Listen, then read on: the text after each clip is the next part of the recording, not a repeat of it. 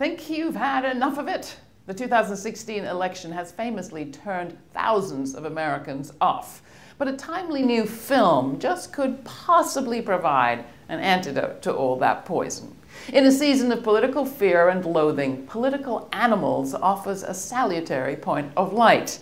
A fairly straightforward documentary, the film looks at how 4 lesbian legislators in California worked together to pass LGBT-friendly laws that paved the way 2 decades later for equal marriage rights.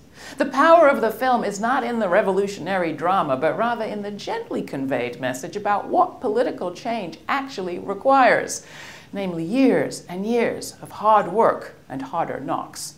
It starts back in the 1990s when California's first out legislator, Sheila Kuehl, sought to pass an anti-bullying law that would protect kids in school. She had to watch her bill go down to defeat not once or twice, but 3 times, and endure stomach-turning diatribes delivered by her colleagues, one of whom smiled her way as he compared homosexuals to hormone-perverted heifers.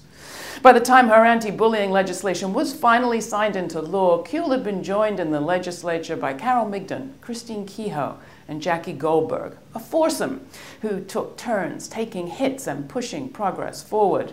And in between the diatribes, the 4 had to work with those bigots on things like farming bills and budget appropriations. I know Migden. She didn't just shake hands with those Central Valley conservatives.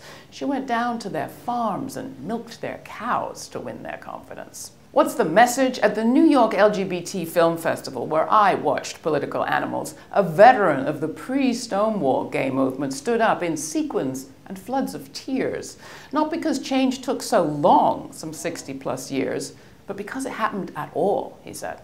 It isn't about one election, one candidate, or even one vote. As Political Animals reminds us, making political change isn't an overnight phenomenon. The process is icky and incremental, and it's best done in groups.